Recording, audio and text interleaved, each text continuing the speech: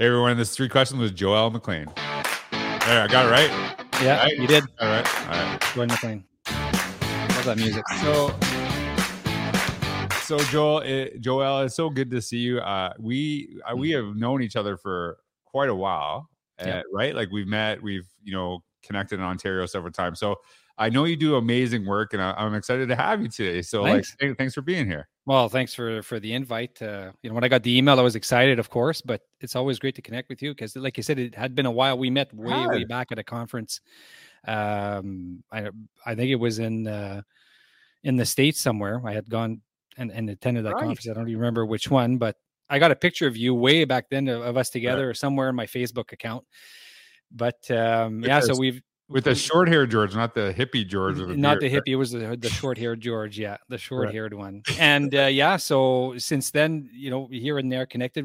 We'd shoot off some messages on Twitter, especially as well. But so it's nice to connect with you again, especially I following you on your journey, your weight loss journey, and of course your journey getting out of the school system and getting into the beautiful work that you do. So anytime I have a chance to connect with people like a person like you, George, is an opportunity for me to grow. So thanks for having me. So I actually remember, I remember connecting with you one conference, and I just remember spending a lot of time with you and just how much I appreciated you. So I was excited. I actually do remember it was actually a principal event in Ontario. I remember it very distinctly and just connecting with you. So I'm really glad that we can sit down and chat and hopefully cross paths in person. So before So we could talk about that stuff forever. We will. We're going to record a podcast here. So you do some really amazing stuff in leadership. I know that you said you actually taught chemistry, right?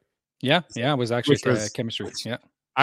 We should do like a podcast series, like teach George chemistry. And if you can actually get me to understand chemistry, you would be like the best teacher of all time. Right. Yeah, or at least do all the cool stuff. Right. Okay. All right. So you think about your experience as an educator, as a teacher. Who is a teacher, whether it's a student, whether it's a colleague, that someone really inspired you and why? Yeah. Well, there's a lot of them. If I go back to high school, because that's an experience, that's an inspiration that actually, brought me along the path of wanting to be, either a professional hockey player or if not, it was going to be a school teacher. Right. So it's my high school chemistry, a science teacher, and his name was Richard Poirier. So we're going to get you to practice your French names. So Richard, Poirier. Poirier? Yeah, Poirier. Okay, all right. Anyway, so this was my high school teacher, and he was inspiring because I would be in his class and just the way he would engage us, and it was especially the relationship part. Mm-hmm. I didn't know it back then. I was a student, and of course going through the life experience that I did and discovering leadership and the importance of relationships and developing that connection with your students. Now I understand what he was doing, right?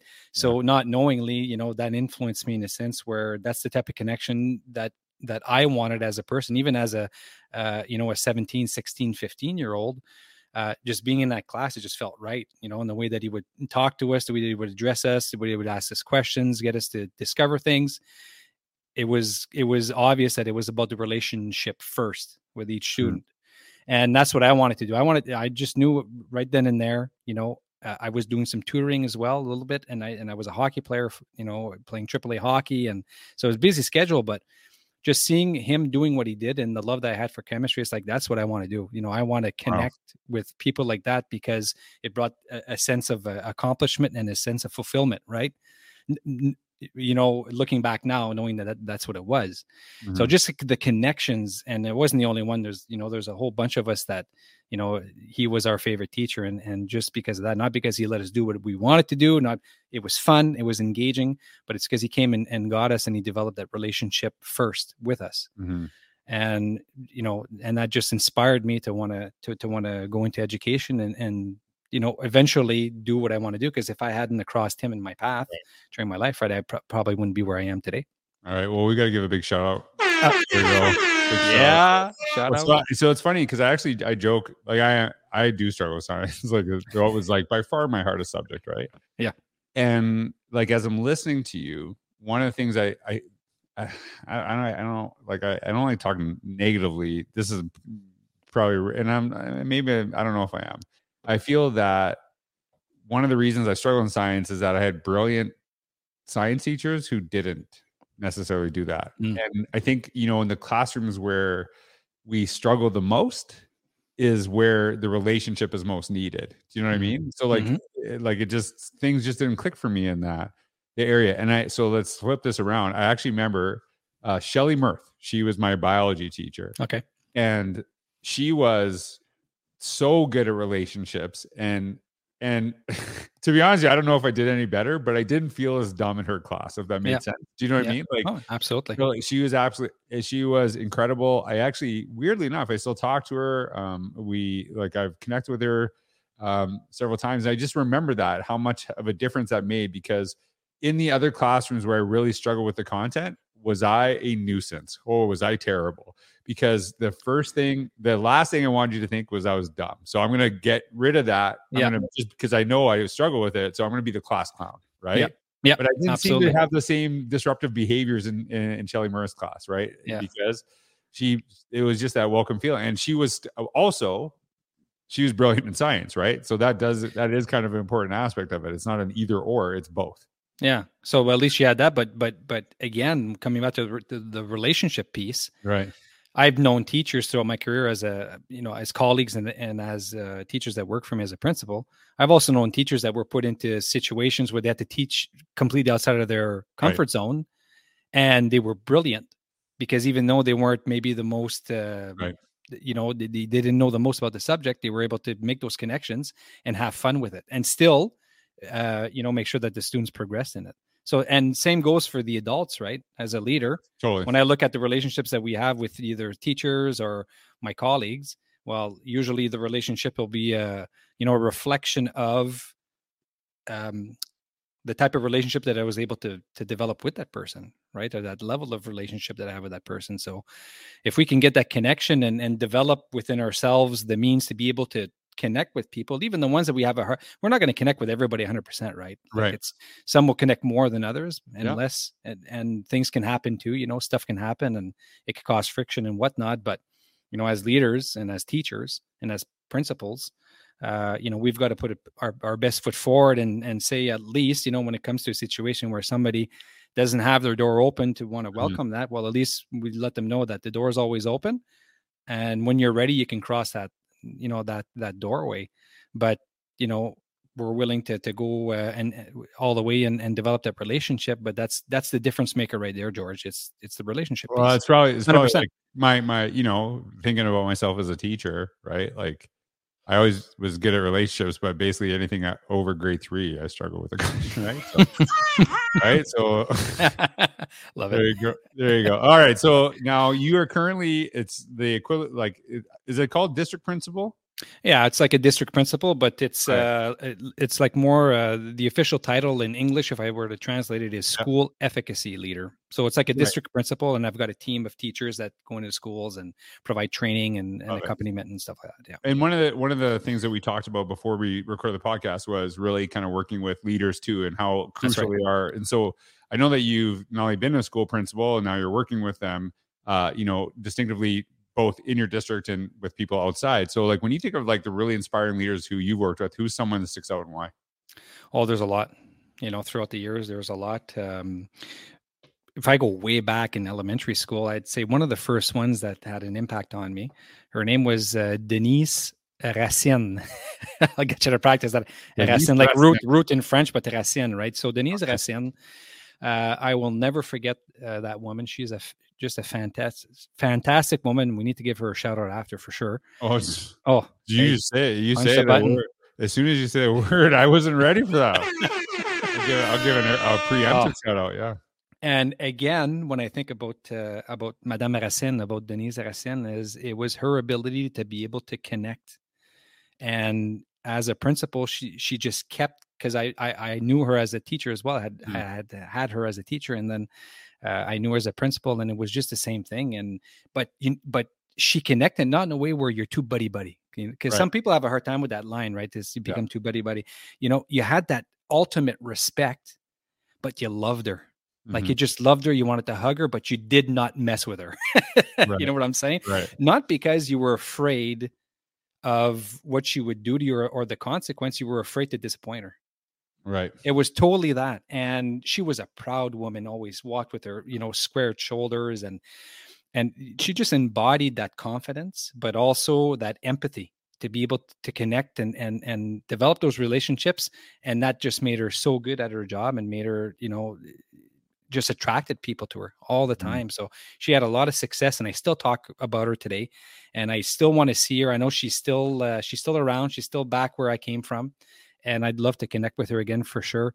But Well, if she hears this podcast, I'd be. Well, I'll shoot it out there on Facebook. She must be on Facebook. Everybody's on Facebook from that generation on to probably mine a little bit there, But so I think of her, and if I think of an administrator more recently and a colleague, I can talk about a colleague of mine that I work with. I was in a building, and it was grade 7 to 12, and we had a lot of students. So the way it was organized is that there was a principal for the grade 7 and 8. So only we had about 200 students in grade 7 and 8.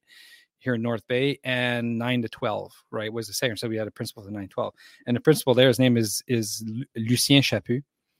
And I got to give him a shout out too, because Lucien, yes, again, here we have an individual that understands the importance and the power of that relationship piece. And everybody loved him and respected him at the same time, didn't want to mess with him because they didn't want to disappoint. And he just mastered that, right. and just to see him day in and day out working with, especially the students that were harder to connect with, students with substance abuse, families that are, in need, and the empathy that he would put out there, and just to watch him work those relationships, right. Because he knew that it was, short-term investment, long-term gain, right? So he would establish those relationships with the families and the students. And because of the work he had put into there, it would pay off in the long run whenever, something would happen, or he'd have to straighten a student out or have a discussion with them, or even staff. It was the same thing. So to see it, so a lot of similarities between him and his style, and, Madame Denise Racine, way back when I was in elementary school, and they just mastered that craft, but it's because they understood the power and the importance of the relationship. Well, when you were talking about this, this is a story I've never told. I don't think I've ever told this. I had my superintendent, her name was Marilyn Campbell, and she had high expectations. And I think, a lot of people, maybe even struggled with her a little bit because she had high expectations. She would, she pushed you and she challenged you, and I respected her so much. I still do. Yeah. She did some incredible work, and she, I same thing. I did not want to disappoint her ever. Yeah. And I was a vice principal. I'll never forget this. I was a vice principal, and she's like, "Hey, I need to see you in my office tomorrow morning." I'm like, I'm getting a principal job. Like, I cannot sleep. Right. Okay. I'm so nervous about this. Yeah. So I talked to my principal. I said, I think I'm getting a principal job. Like, this is, a big deal. And so I'm like, it's about a 30-minute drive from where I live. Okay. And about 20 minutes into this drive, right? And I'm like I'm a little bit early, but I'm not like, I turn back and yeah. So I literally looked down. I had to get gas. Oh, no. And I looked down at my feet. I was wearing 2 different pairs of shoes. Beautiful. So I was wearing a black shoe and a brown shoe. Yeah. Totally different. And I'm like, oh my God, this person is going to leave me in charge of a building. I can't even wear matching shoes. And so I actually I walked in there and I said, before you say anything, I just want to acknowledge that I'm wearing 2 different pairs of shoes, because I was very nervous. And she every time, like, I see her to this day, she'll say, "Hey, you got the matching shoes today?" Like, she remembered that too, right? And it's just like, I was like, but she, she obviously, I got the job, and but I was like, it's funny because maybe had you not mentioned it, she wouldn't even noticed it. Maybe, No, I know, but she would have, and she would have said, "I like how he rolls." Yeah, he's an innovative thinker. Yeah, why wear 1 pair of shoes when you can wear 2 different ones, right? So now let's go back to the beginning of your career, right? Yeah. So you have a lot of great experiences, and obviously, a lot of great people that have come across in your teaching career. Who's when you look back at your teaching career, and you can go back to talk to Joël in the first year of teaching, what advice would you give to yourself, and why? Oh my goodness, it's very easy. The advice that I would give myself is to invest in myself intentionally to grow myself. Right. And not just career wise, because I did that, right? Like, I started teaching, I had a plan, I had big ideas. So I knew I wanted to put in about 10 years and then become principal. And then after that, we'll go from there. Right. Mm-hmm. So I did 9 years in the classroom, and then I got my first gig as principal. So, and you have to upgrade to do that, right? You like take courses in your principal's qualification, right? So that was fine, but not only in that sense. So you got the academic sense, that's one way, but I'm talking just developing yourself, your vision as a leader, developing, it really intentionally, discovering how do I want people to perceive me, and how do I want to go about the development relationships? What kind of relationships do I want to have with people? Right. What do I want to leave behind as a legacy? Right. So if I were to go back to myself in 1997, which is the year I started teaching, I would say, start reading books now. There wasn't Twitter back then, right? So, right. Yeah, no, there wasn't any of that. So, but just start connecting, start finding those connections, start reading books. People like John Maxwell. He's probably my favorite leadership guru to read, and a lot of the stuff that he says and teaches hits home for me. But just because having gone through the journey that I did go through and discovering it just changed the whole game for me. It changed the whole thing. When I discovered, okay, I got to invest in myself, because if I don't have anything to give, then what good is that to other people? And that's why I'm on earth, right? I'm on earth because I want to give. So to give, I want to be the best version of myself, because I know if I give, I get in return. So it's a two-way street. And that goes with in my relationship with my wife, with my kids, in a job that I want to do, because it all comes down to what do I want to leave behind, right? So I want to reach as many people as I can and help them as much as I can. And what do I need to do to get to a point where I'm able to do that and just continually do it and continually be a source of inspiration to myself, and to be able to connect with people so that they can also add value to me.